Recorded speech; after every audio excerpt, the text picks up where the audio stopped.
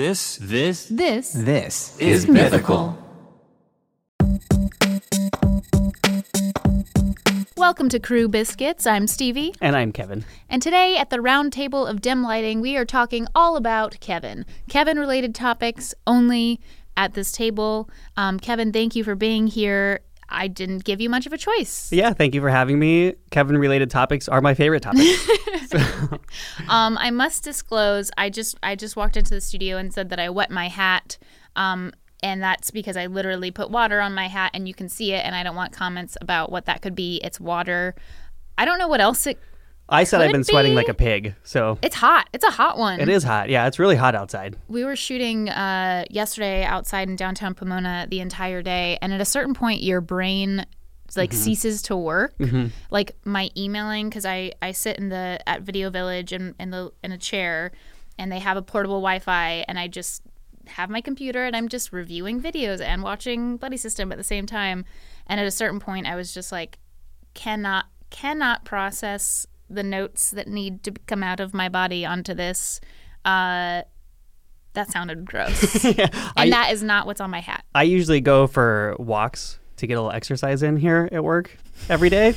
Around the Burbank area, just around this area. It's beautiful in the Burbank area. Beautiful, yeah. And yesterday I went out and it was like 100 degrees or close to, and I went around the corner here, like 100 feet that way to the left. We don't want to disclose what corner you went around. No, but the one here closest to the door. Yeah. And then I went about another 200 feet and I saw Mike sitting down on a brick wall, like in a tiny patch of shade. I'm putting my phone in my back pocket, sorry. And I said, he said, "Hey, Kevin." And I said, "Hey, Mike."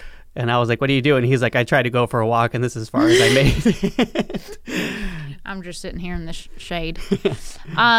Also, another fun fact before we go any further, there's a graphic on the mic right here that looks like a little butt. Do you have one? Yes, I do have a butt graphic. Do you know what that means? Hey. No. Oh. Good guess, but it means that is where, in order to get the best sound out of this mic, you have to talk right into the middle of it, because the other butt area that's not in the crack/hole is a bad butt area to talk in. Okay, well, I will aim straight for the crack of the butt and I'll talk into it. Thank you. So I said this last time on Crew Biscuits, but just to reiterate, we are doing Crew Biscuits and other crew-themed podcasts while we're in production on Buddy System. We're also in production on various other things. There are always so many things going on. This morning, you participated in what was almost a brawl outside of my office door to get in to meet with me because I'm very popular. Yes. You won. I did win. I had to bypass Annie, though. Yes. See, normally what we do is we go to Annie and we say, "Annie, I need to talk to Stevie." And then she looks at the schedule, and then she says, "I can get you in at this time." And sometimes when Annie's not looking and I see your door open, I just charge full speed into it. And I did that today, and it worked because Annie couldn't stop me. She was just like, but "No!" She did. She screamed, "No!" She did. And then I slammed the door, and she could do nothing about it. But that's why Crew Biscuits exists. As I said before, I have no time. We all are busy, and I am the worst at having a moment to sit down and talk to you guys. And so that's why I wanted to take this opportunity. I also realized half an hour ago the amount of stories that I know about you. I think the percentage of the ones that are appropriate to talk about on the show, that percentage is very low. But we'll get some of the stories out. So instead of going back to your birth story, let's not talk about your birth story because that's seems odd. We'll go back to when you were a kid and where it's you're more from. about my parents anyways. But yeah. Yeah, so... I wanted to talk about when I first met you. Okay. Because I went back through my inbox, and you had sent an email to us in December of 2014. Yep. We were looking for a producer and editor for Ear Biscuits, which is this podcast, kind of. Yes. And I have your resume. Oh, no. And I also have the cover letter that you wrote. So Ear Biscuits, I mean, I feel and you know what's so weird is that I was Kevin is an OG Mythical Crew member. Like, right. I feel like you've been here for a very long time. I think there was like 8 people that worked here when I started. Yeah, and it feels like forever ago. It really does. And we were at our old studio. The old studio. Which was not a studio at all. No, it was like a house. It was like a weird, like, the back part was like someone's apartment. Yes. And then the front part was like, it seemed like a really bad dental facility or somewhere that is what it felt where like. they like gave you drugs or something. It was definitely a drug facility of some sort. And you open the door and there's just a wall. And you're like, oh. And then there's like a staircase that goes up. And you're like, okay, I guess I go that way. My biggest memory of that like specific little entry room that you're talking about, and I don't mean to throw this person under the bus, but I doubt that they're listening to this. We had someone that was working for us for a very short period of time that mailed a package to ourselves. Oh, yes. And I just, in my mind, like, I see that entryway and I just see the package leaning up against the door because I was the one who found it, and I was like, from mythical to mythical. Yes. Weird.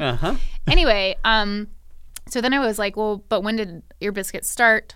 I looked at the wiki page for Ear Biscuits. Oh, yeah. September 2013.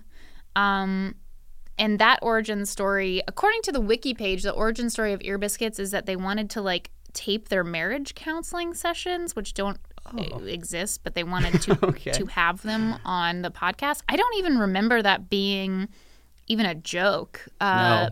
But according to the wiki page, that's how the origin story is. But it was more like, I was like, hey, we should do a podcast. And they were like, nah. And I was like, come on, we should really do a podcast. Yeah. And they were like, nah. And then they came in one day and were like, remember how you were asking if we should do a podcast? We're going to do a podcast, yeah. Anyway, so from September 2013 all the way until January 2015 when you joined, our editing system was a little bit odd. Yeah. And so like I was producing the show, booking the guests, doing the research for people, and then I was paper editing the show. Yeah. And I remember I have an Instagram post from Harley Epic Mealtimes episode, and it's every F-bomb that he said on the show, the time code of it. Yep. Like there were some like inventive curse words. Yeah. And it's just a sheet of paper with just like really horrible curse words all over it with time codes. Doesn't surprise me. But anyway, you started in January 2015 and you took everything over from me and it was amazing. I did, yes. I have to tell you how I got the email. Okay. But I don't know if you want to talk about the email first. No, I would love for you to tell so me. It's a bit of a long story, but I'll keep it to the highlights. Okay. So this might step on some things you're going to ask me soon, though. Are we going back? Are we going back into like... We're going back, but you can go back before I go back. We can go back together, and I don't have to be the back that goes back. Let me line up this butt crack here, and we'll go back. Okay. So... Are you going to have a different voice? No, I'm going to keep the same. I don't have other voices. Okay. I only have one voice. So that email went through like 5 people. Wait, which email are you talking about? The email that you sent out looking for a producer of Ear Biscuits. Okay. It went through like 4 or 5 people before it got to me. And it went through 2 of my friends before it got to me. Really? Yeah, you never knew this. No. I kept this secret until now because I knew one day I'd be on the Ear Biscuits podcast telling you. Crew Biscuit. Crew Biscuit. So I had been doing some editing work, some freelance in Los Angeles. And when the work, it was always like out here, it's always feast or famine. So I was in famine mode and I wasn't getting any work. So I started putting out feelers to a bunch of my friends. And I was saying, hey, if anything pops up in line of editing or anything, just let me know. And I started getting desperate because like nothing was coming up. Oh, thanks. Yeah. No, like I had a Trader Joe's application in the trunk of my car. Okay. And I was also collecting unemployment at this time. So I went through great feast times and then I just hit like this slump. And I was also kind of itching to get back into working with a team as well. Instead of freelance editing by myself, it got kind of tiresome and lonely. So I was also looking for something specific too. And then I finally got a forward message from my friend. There was this email from Stevie. And the friend was, so when I came out to Los Angeles, see, now I think I'm taking over your questions here probably. Like no, going back in time. I'm not precious about my questions, please. So I moved out to LA like 8 years ago, and just wanting to do something in the entertainment industry. But okay. Yeah, I'm not. This isn't a question, but you're from Lancaster. You're from a very close place to LA. Lancaster, California. That. It's like an hour outside of Los Angeles. It's if you've ever seen like a car commercial where it's all desert and like Joshua trees, is Lancaster. I mean, they have basically just like 7 Walmarts, and it's a lot of like 7 Walmarts. Yeah, they have a lot of Walmarts out there. Wow, it's just Joshua trees and Walmarts. Joshua trees and Walmarts. Okay, we'll get back to Lancaster. I just wanted to set it up for the people that like you moving out to LA was that type of moving situation. Born in Pittsburgh, moved to Lancaster, California at 3 months old. So raised in Lancaster all the way up till I was 20, and because you're only an hour outside of LA, I knew at a very young age that I wanted to be in the entertainment industry. In fact, I knew when I was in the 7th grade because my neighbor across the street, his aunt lent us their video recorder. And it was like one of those old school, I always call them Flintstone cameras, but they're the ones you like put a VHS tape in and put it in your shoulder. It has like the eyepiece, and you have to do like in-camera editing where you stop and rewind. And since we got that camera, we started making little funny sketch videos, and it's the only consistent thing I've done my whole life is like make videos. So I knew then that's what I wanted to do, but I had no connections in LA. I had no family in the business. My family was always lower middle class, relatively poor growing up. So they couldn't like buy me a camera to do stuff. So this is all off of someone's like borrowed camera and like a borrowed computer that a neighbor had. They were making these videos. But I was very passionate about it. And like what like let's dive into one of these videos. Let's get an example, because I'm thinking like the only time I ever used cameras like that, it was always Barbies. Like, and I was always Ken, but there was always Barbies, and they were talking to each other, and then there was no other possible videos you could make. It was you could shoot Barbies, and then that's all you could do. I have 2 so it was Barbies, right? I was all Barbies. In fact, we did use some Barbies, but I have 2 VHS tapes at home that are just labeled commercials on them. Because when I was a kid, when we started doing these, we started making commercials. We made commercials. Yes, basically. Oh my god! So we did a Got Milk commercial, and we did a Mr. Rogers commercial, and we did a lot of action figure stuff. Mr. Rogers commercial, like in earnest, or like it was making fun of Mr. Totally making fun, but also like an homage because I loved Mr. Rogers growing up. Yeah. So it was kind of both. And we started, the older we got, the kind of weirder they got. I went through a wrestling phase where I was really into wrestling. So we have buried somewhere some wrestling videos where I have like characters of the wrestler that I was, because I swore that I was going to be a wrestler one day. Wow. Yeah, I went through a wrestling phase. In fact, I met The Rock. I met Dwayne Johnson during my wrestling phase. My mom let me ditch school one day so I could go and wait in line for 4 hours in downtown LA to meet The Rock at a book signing. Wow. And I told him that I would see him in the ring one day. So if we ever get Dwayne Johnson on the show, you have to let me tell him my story. I think we can manage that. I think we can make that happen. I have his book signed. It's proof. I also thought that you were just ending your story. Sorry, Maggie told me not to lean back, and here I am doing it. I thought that you were just like, in fact, I met The Rock, and then you were going to stop there, and like, it was just like a bragging moment, and I was like, I don't know where to go from here, Kevin. I was bragging, but no, this will all get back to the email here, and it'll all make sense. I promise. Okay, so you're making little videos on this VHS Flintstones camera. Editing them on, remember those old Macs, the big, like, huge Macintosh Apple computers that were, like, colored, like, neon purple? Yes. Remember those? Those were really cool. My neighbor had one, so I would use his. Because, again, like, my family was kind of poor and they couldn't buy me a computer. How would that work? So does the video camera have, like, a cord that connects it to the computer at that point? Because I only did the mini DV. Like, mini DVs were... Right. So the first phase of making these videos was VHS tape, editing on camera. So if we messed up a take, you'd rewind. Mm-hmm. So you'd always see like a short clip of the mess up, and then would like scramble and then cut to the new take. And we had my friend, I did it with my friends Brian and Sean. They were like my best friends growing up across the street. And one of them, who's a musician, would be on a keyboard doing like music and sound effects as the background. So that was the first like installment of videos. As time went on and the VHS tapes started getting smaller and smaller. And then we got the computer. They had I think it was like a FireWire cable or something that you'd plug right in. And that was like I just wanted everyone to know what the setup was. The program we used, yes. Yeah. And that was like a revelation, because then I remember being able to put in a song in a video was like in titles. That was the coolest thing in the world to me.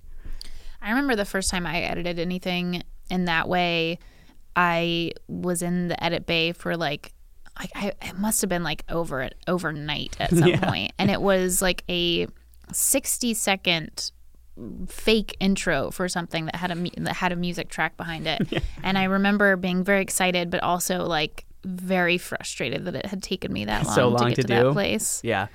I don't even know how we did it. It was just all self-taught. Everything I've ever done editing has been self-taught and just learning off of people that are really good at it, like Morgan. So you ditched wrestling. There decided the video thing was where you wanted to go. Yes, because there was a phase in there of wrestling. Got over that phase. And we continued making videos, and it sort of attracted all of the friends that I had. Like the older I got, I would take whatever video, like in high school, there was a video class, like the school show that they did every morning, like the announcements. So I took that class, and we got to make sketches for that. And then junior college, I went to Antelope Valley College, which was a mile from my parents' house. Shout out to AVC. Had some good teachers there. And I took a bunch of film classes there, did a bunch of film projects there, and made some good friends there as well. And then after that, I applied and went to San Francisco State University. And I went there for 2 years, and I went there for creative writing because I was also, as I was a filmmaker and I was writing sketches, I really liked writing too. And so I thought for school, I had two friends, my two best friends, not Brian and Sean, other two best friends that I made. They're all my best friends. They actually were all my groomsmen at my wedding. Oh, yeah, which is kind of cool. You're not even trying to be They're nice. They're literally all my best friends. I was like, Kevin's so nice, but like Kevin's really nice. So, they told me to stop not banging on the desk. I'm sorry, Maggie. I keep banging on this. They're always telling us what not to do. You don't control me, Maggie. So, I went to school for creative writing, and I went with Benny and Tony. And I was there for 2 years. You went with friends from home that also friends from home. We all awesome. Applied together, and we got in just in the nick of time because we were short 3 credits for a math class. And we had the one teacher there that everybody said is easy because I am terrible at math. Horrible. I took one math class my first semester, and it was something like embarrassing, like Algebra 2 or something, and I was failing. And I was like, oh gosh. So I took statistics. If you ever are bad at math and you need the credits, take statistics. Yeah. That's a great advice. We had to take a Saturday morning class. It was the only one available. And we took that and barely passed, but got the credits we needed to go to San Francisco. And I was working at a movie theater, because, the whole movie thing. Mm-hmm. And I was also working at Technicolor Film Lab, which it's in Burbank. That's cool. Or North Hollywood. And I got that job because I was a projectionist at the movie theater. And a friend of mine said, hey, do you want to come and do projection down at Technicolor? It's a union job. And I was like 18 years old, finishing up school, wanting to go to a university. And I thought, sure, why not? And it was great. It was like $32 an hour job. And I was the youngest person doing projection at Technicolor. The youngest person at Technicolor? The youngest person at Technicolor. And my job was I'm going off in little side tangents, but I promise we'll get to this email. My job there was to run, after they printed the reels for movies, I would thread them up in a projector and then play them for color timers to make sure that the prints look good. I think now they send out DVDs and stuff to theaters, or discs or something to theaters, that using film is not as much anymore. So I knew that being in that. That's true, but I will just nod my The head theater that I worked at, Cinemark 22 in Lancaster, California. Shout out. Oh, we do shout outs on Crew Biscuits. Okay. We made that up last time. We shouted out, who did we shout out last time? I shouted out Jennifer Lawrence. I just, so you can shout out The Rock and Antelope Valley High School. Antelope Valley College, yep. Lancaster High School is where I went. We don't have to shout them out. Okay. No, no, they're great. So then we passed the math class. I was working for Technicolor. I was working at the movie theater. So I was working 2 jobs and going to school full time pretty much. And the Technicolor job, I would thread it up, play it for the color timer just to make sure the print looked good so they could send it off to the theaters. And often you would be running dailies for the cinematographers. Sometimes the directors would come in. It was like high profile people like Clint Eastwood would come in. And I remember doing The Terminal and the Spielberg movie, and I don't know if it was one of the producers. I threaded it upside down and I didn't know. And it was like my first week. Every projector in there was different. I was 18 years old. I'm pretty sure I developed acid reflux from nerves of being there. And I hit start, ran it, and I went to the other projector to thread up the next reel. And apparently they were trying to call me on the phone, but the phone wasn't working. Oh, no. So then I turn around and the guy has the phone in his hand and he's banging on the window with it. Oh, no. And he's screaming at me, but they're soundproof so I can't hear him. So I see that it's upside down, and I'm like, oh, God. So I had to call the chief projectionist to help me, and he ran down. He helped me. When it was over, the guy came out and basically just talked crap about me for a while and wanted to you? To my boss, wanting to basically say fire me. What more can you say other than, like, he put it in upside down? Yeah, sorry. And the chief, my boss, was really cool. He just came in. He's like, don't sweat it. That was all he said to me. I like the idea of you saying the chief about something. That was he was like chief projectionist, so I always just called him chief. Hey, chief. Okay, so how does this all tie into the email? So I ended up making some money from that job, enough to where I could go to school in San Francisco or join the union and be a full-time projectionist. I went to school because San Francisco was way more enticing to me. And because always go to school, kids. Yeah, school. It was like go to school, especially in San Francisco. It's so expensive now, and it was at the time I was there, but not nearly as bad. And I had a great 2 years there. It was an incredible experience. And then I moved back home, as you do after college, not knowing what to do. I just had a degree in creative writing, which, I mean, what are you going to do with that? I was going to ask you if your parents. If you were pushed into creative writing because they didn't want you to go into video, or one of the families that are like, no, you can't get a degree in that, but you have to get a degree in this. But before I get that answer, hello, Mythical Beasts. Greetings from the set of Buddy System Season 2. That's why this recording sounds a little different than the ear biscuit that you were just enjoying. Because we're in a trailer right now. Yeah, we're in my trailer. Rhett and I have separate trailers. One of the you made it sound like there's an issue. There's no issue. It's just we're just grown men who need our space. We didn't ask. They just gave us two trailers. I mean, we're both sitting in one trailer doing this right now. You could stretch the cord into your trailer if there was an issue. It would be really awkward if I was trying to do this and not being able to hear or see you. Well, another hazard of being a professional actor and producer like we are right now is a lot of people seeing you in your underwear on set. Have you noticed this? Basically, I've come to grips with the fact that the whole crew has seen both of us in our underwear multiple times, and that's just part of it. I changed 7 times last Monday.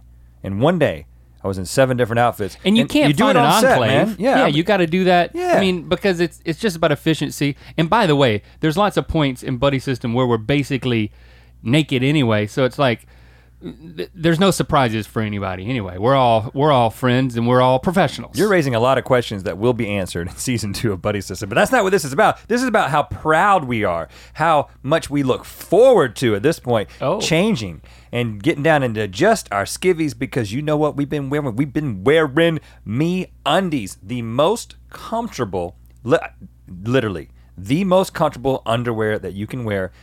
And they also look good with all these patterns. And so I just look forward to the opportunity to show them off. Sometimes I just show them off and people are like, you changing into something else? I'm like, no, I'm just showing you my MeUndies. I am currently wearing the light blue MeUndies with the dark blue flowers all over them. I'm just wearing the army green because I'm all about business today. Okay, and a little bit of camouflage. Here's the thing, guys. We highly recommend trying out some MeUndies. And we got a deal to sweeten it for you. Get 20% off your first pair plus free shipping. All you got to do is go to MeUndies.com/ear. That's MeUndies.com/ear to get 20% off your first pair. MeUndies.com/what?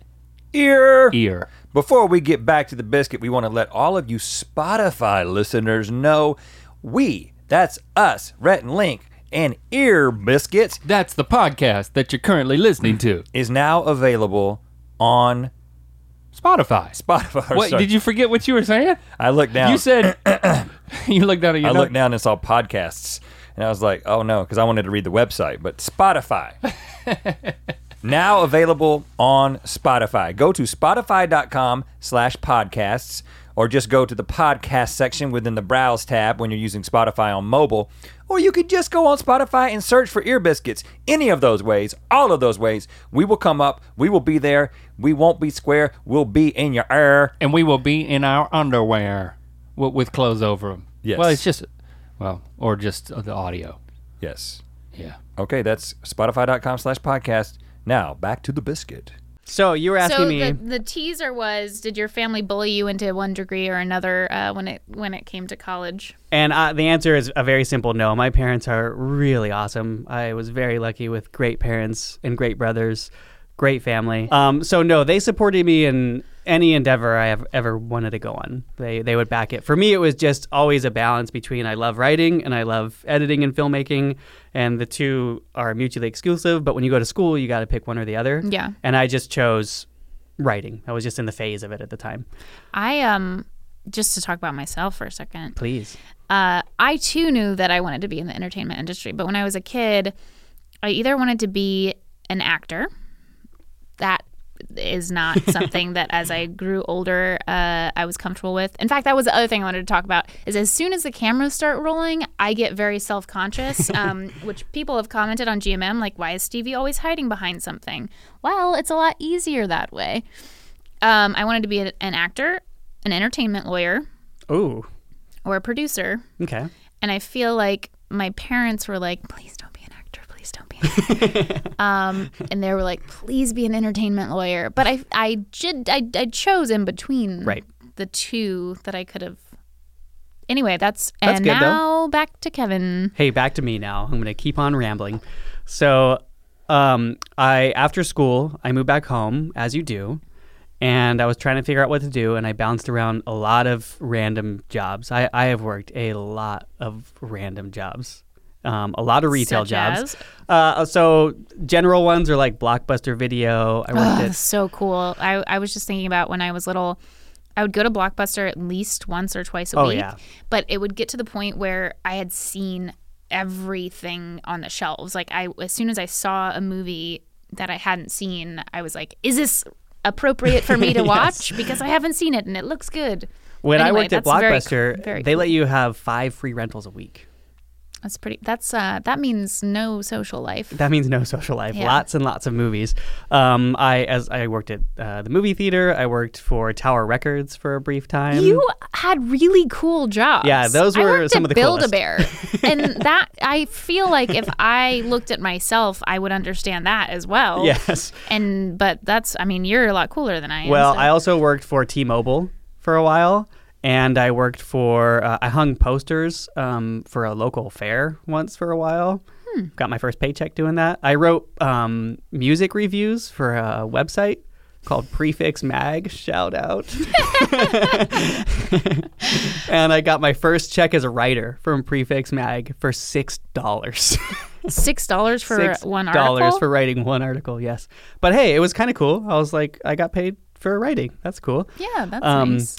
And then I worked for a hotel company for a long time. I saw that on your resume that I have. A very long time. And that was like, I chose that because I thought about going to grad school, but this job popped up and I thought I can travel with this job. And I did. Like I got to go to Holland and I got to go to Ireland and I had my first trip to New York and I went to Napa Valley. Had a lot of cool trips from that job. So it was good for what it was. And then finally, my friend Benny, who I went to college with, Tony's still there. Yes, Tony is still. Tony's still in college? No, he's still in San Francisco. Because that is an interesting problem. A long student, yes. No, Tony's still in San Francisco. A long student. That makes sense, right? Sort of. So Benny finished grad school, and then he said, I'm moving to LA, and I want you to move in with me. And I was like, I want to do that too, but I'm working at this hotel job and it's a long commute and I don't know if I want to do it, but because Benny was in the same boat. He wanted to be an actor and he knew I wanted to work in the entertainment industry.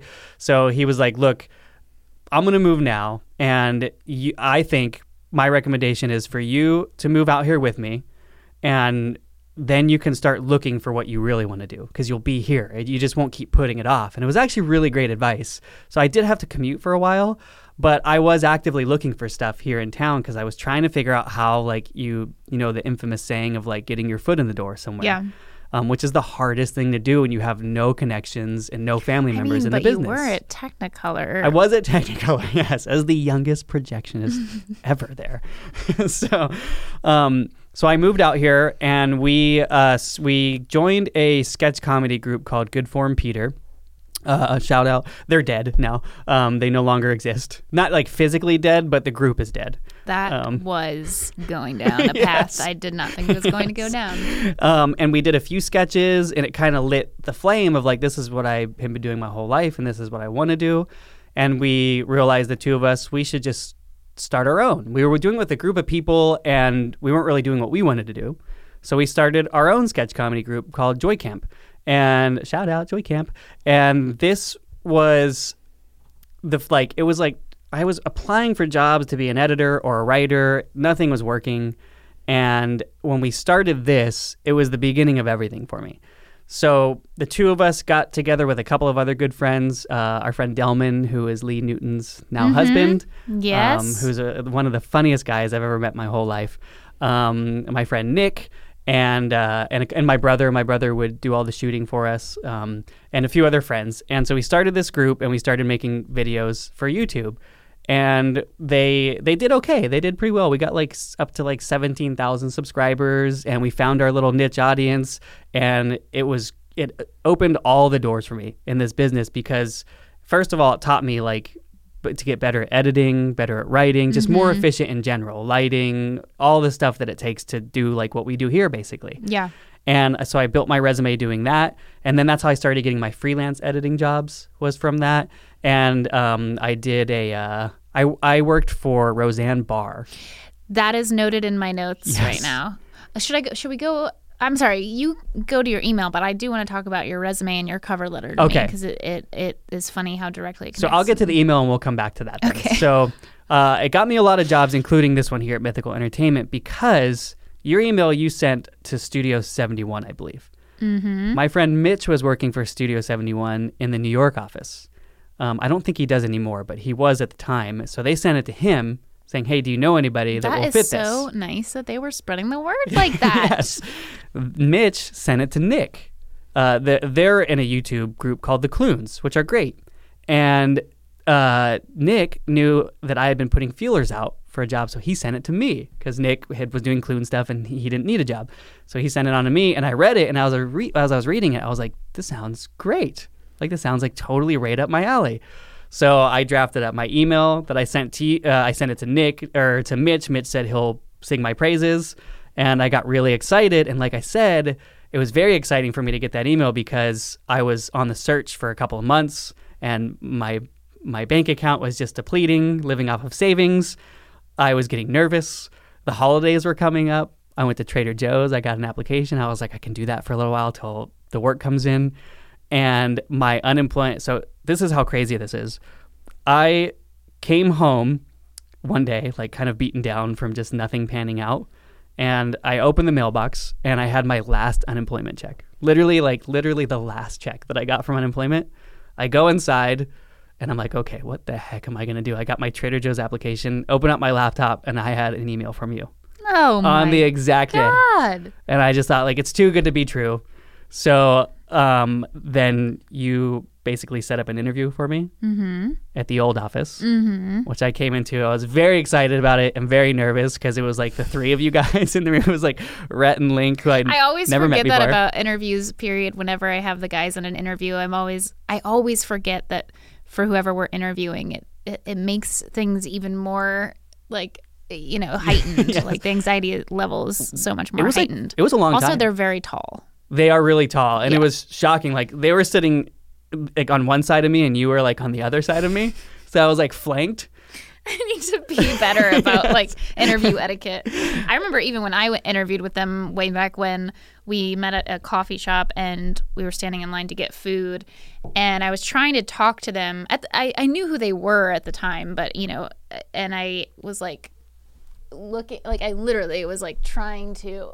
Like, it was this situation, and I was like, I'm not you. This is. Ooh, I hope I'm coming off okay, but like. Anyway, sorry. So interviewed. I also have when you came in for your interview, it was such a small studio, and I think that you were really excited. So you were talking at a volume that was you could hear me, bro? Louder than you talk in real life. And I remember thinking like, this guy talks so loud. But I was like, he's so nice, and he totally gets it, and he's a podcast fan, and I really want to have him, and let's hope that he doesn't talk that loud in real life. And then you didn't, and I was like, okay, good. It was probably the nerves, just like you're kind of like put under a microscope in those situations, and like the natural reaction is just to talk really loud, because that'll make me better for some reason. I was dripping sweat when I came out. I didn't know if you guys knew that, but I walked out. The first thing I did when I got home was take a shower. But when I closed the door behind me, I could hear you guys. Oh, kind of. But I couldn't tell what you said, and it made it even more nerve-wracking because I either thought you guys said, he was awesome, or, well, he was awful. Oh, no. Yeah, I didn't know which one. So, like, the whole time, I'm like, no, it was awesome. We also awesome. Probably didn't say either one of those things. You probably didn't say either. It was probably something unrelated. Yeah, it was all in my head. But, like, the whole drive home, I'm like, they think I'm awesome. No, they think I'm awful. They think I'm awful. I'm not getting the job. No. But then, I don't know, it was a few days later, I got another email, and I was so pumped because it was, like, a little trial run thing that you guys gave me, which I did, and I think I did really well on it. And then you offered me the position, and it was like the beginning of December. Yeah. But I wasn't starting till January. Yeah. But it was the best Christmas gift ever because it was like, I know I have a job in January, and now I get to enjoy the holidays like with my friends and family. So it was like, I mean, you should have seen like when I told Kate, she was like jumping for joy. Well, let's jump to Kate for a moment. Because I have a good Kate story too. Well, I mean, that's really amazing. You do have a good Kate story. That fate, which is a word that rhymes with Kate, is amazing. And I'm glad that you're still here. And I feel like you've been here for a very long time. I know. I'm old school. Kate is your wife now. Yes. She used to be your girlfriend. Then she was your fiance. Yes, girlfriend for like 10 years. Really? It was that long? On and off for 11 years, and then we got married. And we've been married for almost a year now. How's it going? People always ask, like, how's married life? And I'm like, it's the same. Yeah. It's literally exactly the same. But it's great. But Kate has a secret that's not actually a secret. Kate is a twin. She is identical twin. Can we talk about that for a second? Yeah, how does sure. that so how did you guys meet? So how do twins meet other people? No. I have I made a video about how we met for Sorry, I didn't see that one. I didn't. I meant to Slack it to everybody after the wedding, and then I forgot. But I made it specifically for the wedding. And it's one of those. It's like a spoof of like the Drunk History thing with her sister but I recorded them. The twist was they didn't know they were being recorded. I just got audio of them, and then I had Delman and my friend Benny play their parts and reenact the whole story. But and you pieced together audio clips from them that told the story without them knowing? So M was one night we've got to put this somewhere, by the way, now that we're talking about it. Just cut to a clip. I'll be happy to share it, yeah. Let's cut to a clip. It's on my personal YouTube channel. It's the only public video on my personal YouTube channel because I use that for like when I'm sending drafts of editing things to people. But that tells the whole story pretty much in full. But we met in high school through my girlfriend at the time, Cassie. Ooh. Yes. That's my girlfriend's name. Yes, it is. She's awesome too. Cassie's my the best. girlfriend? Yes. Or your Cassie? She was cool, but your girlfriend's awesome. Yeah, she's pretty awesome. Yeah. And we kind of knew each other off and on in high school. And then one day I moved to San Francisco, and my first summer after living there for a year, I went camping at the Kern River. And the Kern River is not far from LA. Most people don't know it. It's a couple hours away. But it was something that I did with my guy friends frequently. And unbeknownst to me, it was something that she did with her family for a long time. And we just so happened to be there at the exact same time, and just so happened to have a mutual friend that was there that knew that we were both there, that brought everybody together. And that's pretty much where we hit it off, and then kind of dated on and off ever since. Yeah, at the Kern River. And there's a lot more to the story, but it's all in that video that I'll be happy to share. We'll link to it, and we'll cut to a clip. Yes. So in high school, you were like, oh, they're these twin girls that are twin girls. Yeah, but they're identical. Identical twins. And they've like, isn't there a story where they did fool you once, or you almost were fooled? They did. That's like a very common twin question for them, is if they ever like traded places and stuff. And they did, but never specifically did. I remember a story about they've done it like here and there. They've done it like on the phone. You can't tell which is which. Yeah, it's very difficult. So there's been many times where I've called and Em's picked up the phone, and I've talked to her for 20 minutes thinking it was Kate. So little things like that. She's actively trying to fool you, or she just wanted to talk to you for like 20 actively minutes? Trying to fool me. Yeah. So there's been a lot of things like that along the way, but never anything like super crazy. This is my Kate story. And I can't remember, was it after VidCon? It was after some kind of convention or some trip I was taking with Rhett and Link. And whenever I go with Rhett and Link anywhere, they get approached by a lot of people. And then I am standing there, so they have to say something to me like, oh, and Stevie, we know who you are too. And so I was in this mindset where that week had been a lot of people approaching me and talking about the show. And I was feeling pretty good about the show, but like I had a business lunch in our neighborhood in Los Feliz. That's as specific as I'm going to get. Yes. And I was on the phone on the way to a meeting, and I like glanced to my side. I was waiting for the light to change and for me to cross the sidewalk. And there was a really pretty girl who was like in her 20s, and she was wearing a GMM hoodie. But she was also wearing sunglasses and a hat. Yeah. And I was like, my first thought was, oh man, I really don't want to, like, I don't know what this interaction's going to be. Like, we're waiting to cross the sidewalk. I don't know what she's going to say to me. I'm on the phone. I have to go to this meeting. This is really, like, I just panic. When anyone approaches me, I panic. And did you teach me the technique, I think, of, like, asking somebody what their name is? Yes, I think I did tell you that. Because that's what I use now is like I immediately go to, what's your name? Because I'm like, oh, that's a sentence I can complete right now at this moment. And so here I am thinking like, well, I feel really good about our show because we're in this cool neighborhood and this cool girl's wearing our sweatshirt and I'm standing right here and we have fans. And then, how did I find out it was Kate? Like you texted me.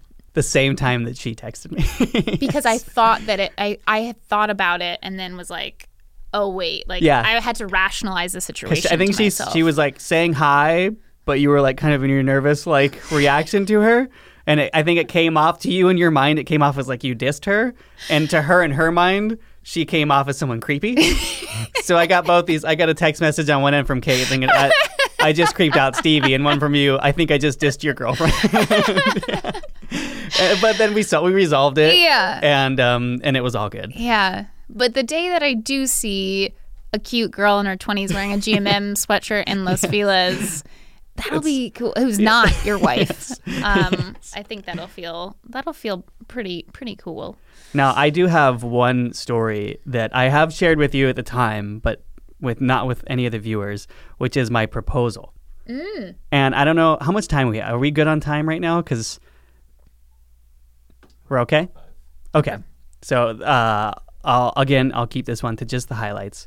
But this is like one of my favorite stories because it involves me almost dying. As well as Kate too, and her whole family. So this is my proposal story, storybook proposal story.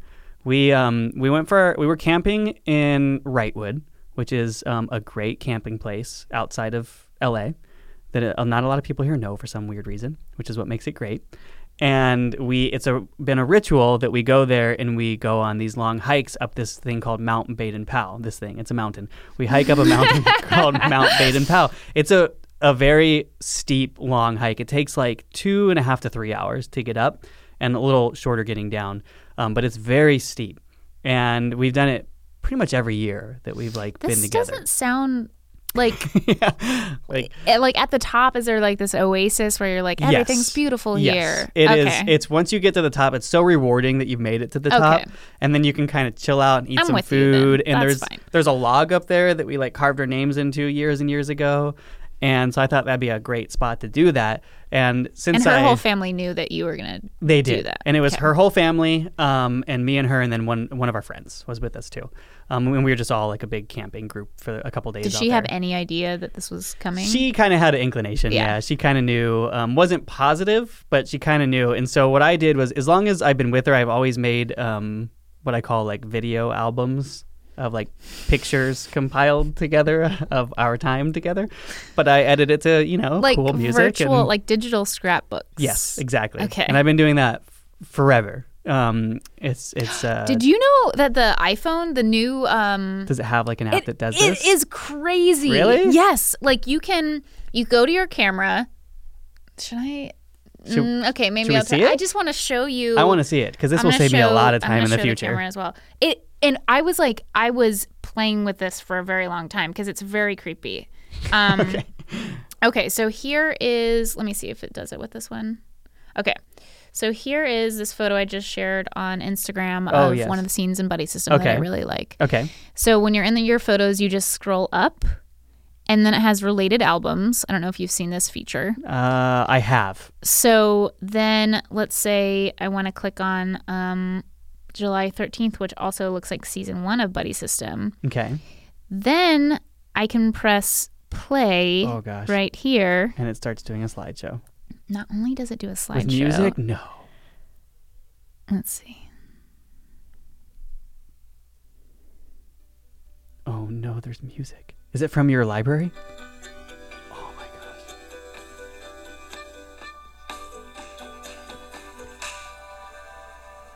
Well, I'll never have to make one of those ever again. No, and look at this.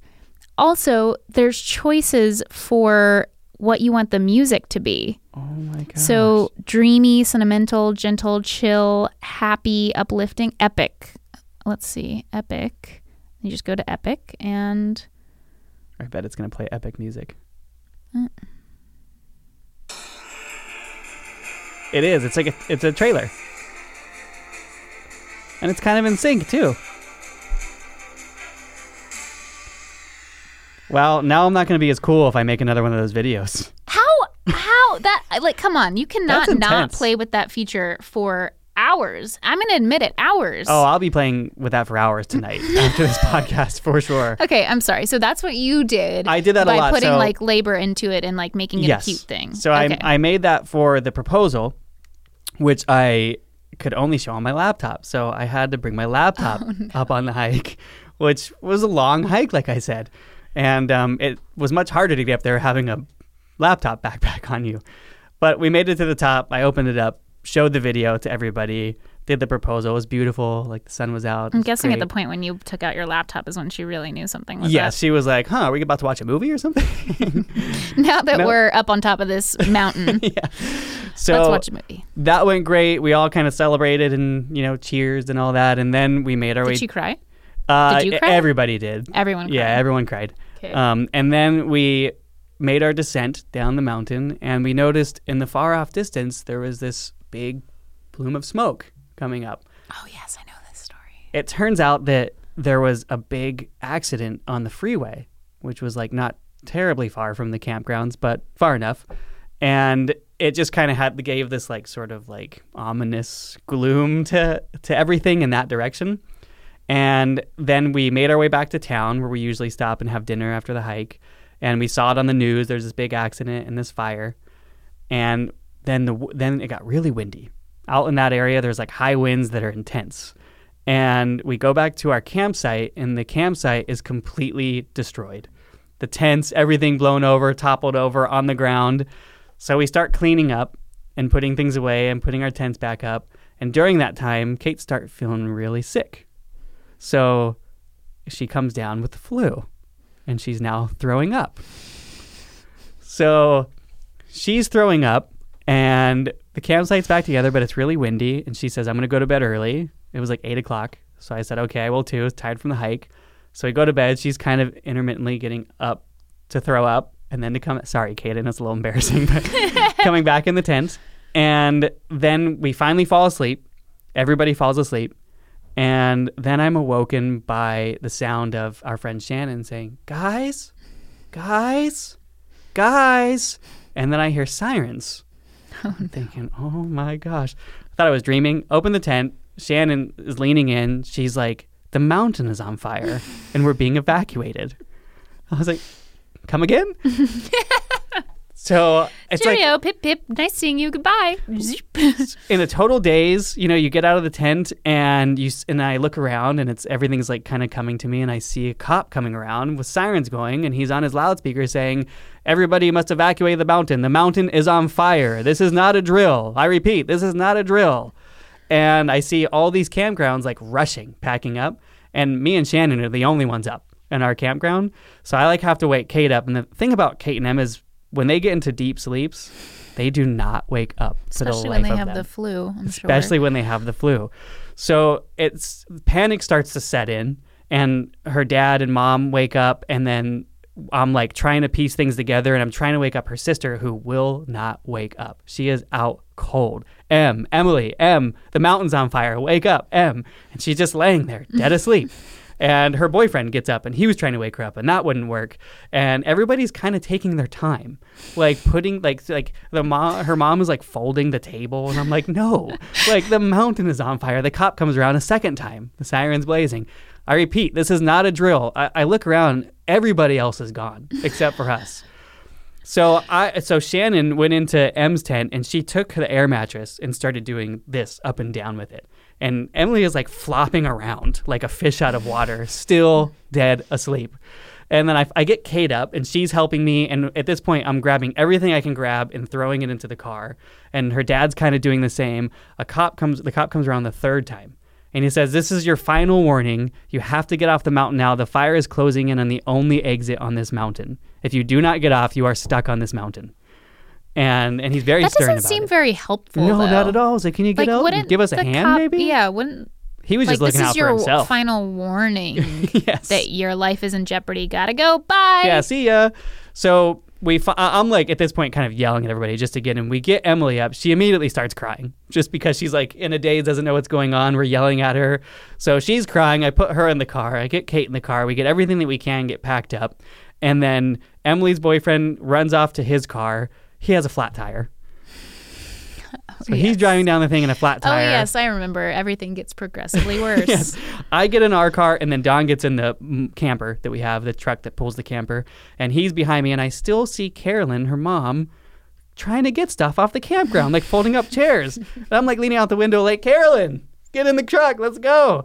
So she gets in the truck, and we finally start driving off, and we turn the bend, and they were not kidding. The fire was coming over the top of the mountain. We were driving into the flames. It was my heart was beating like, am I going to be able to drive off this mountain? And if not... And there was no one like in front of you or no one in front of you. us, no one around. It's pitch black except for these gigantic flames coming over the hill. At those moments, you kind of think like, isn't there someone in the world right now that's supposed to tell me what I'm supposed to do right now? Kind of, yes. You know? It was honestly like in the moment, it's fun to tell it now, but in the moment, it was absolutely terrifying. Because like the heart's beating really fast. I'm driving into the flames and I'm thinking, is the exit going to be closed? And if it is, what the heck are we going to do? Turn around, ditch the car, and run down this dark mountain in the middle of the night, probably. So we're going... Well, at least you had a plan. Yeah, running down a dark mountain away from the fire.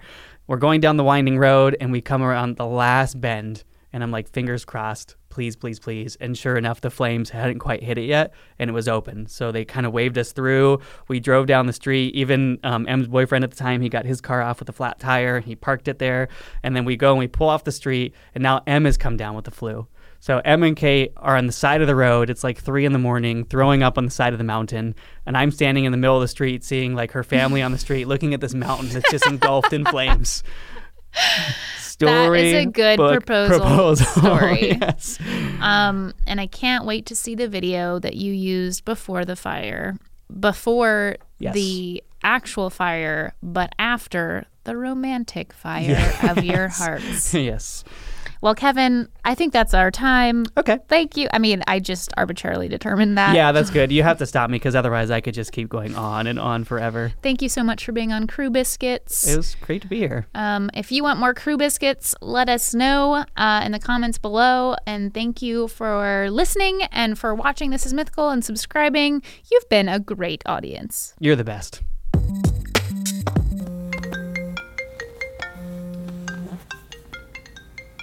Why, hello, Stevie. Hi. How's it going?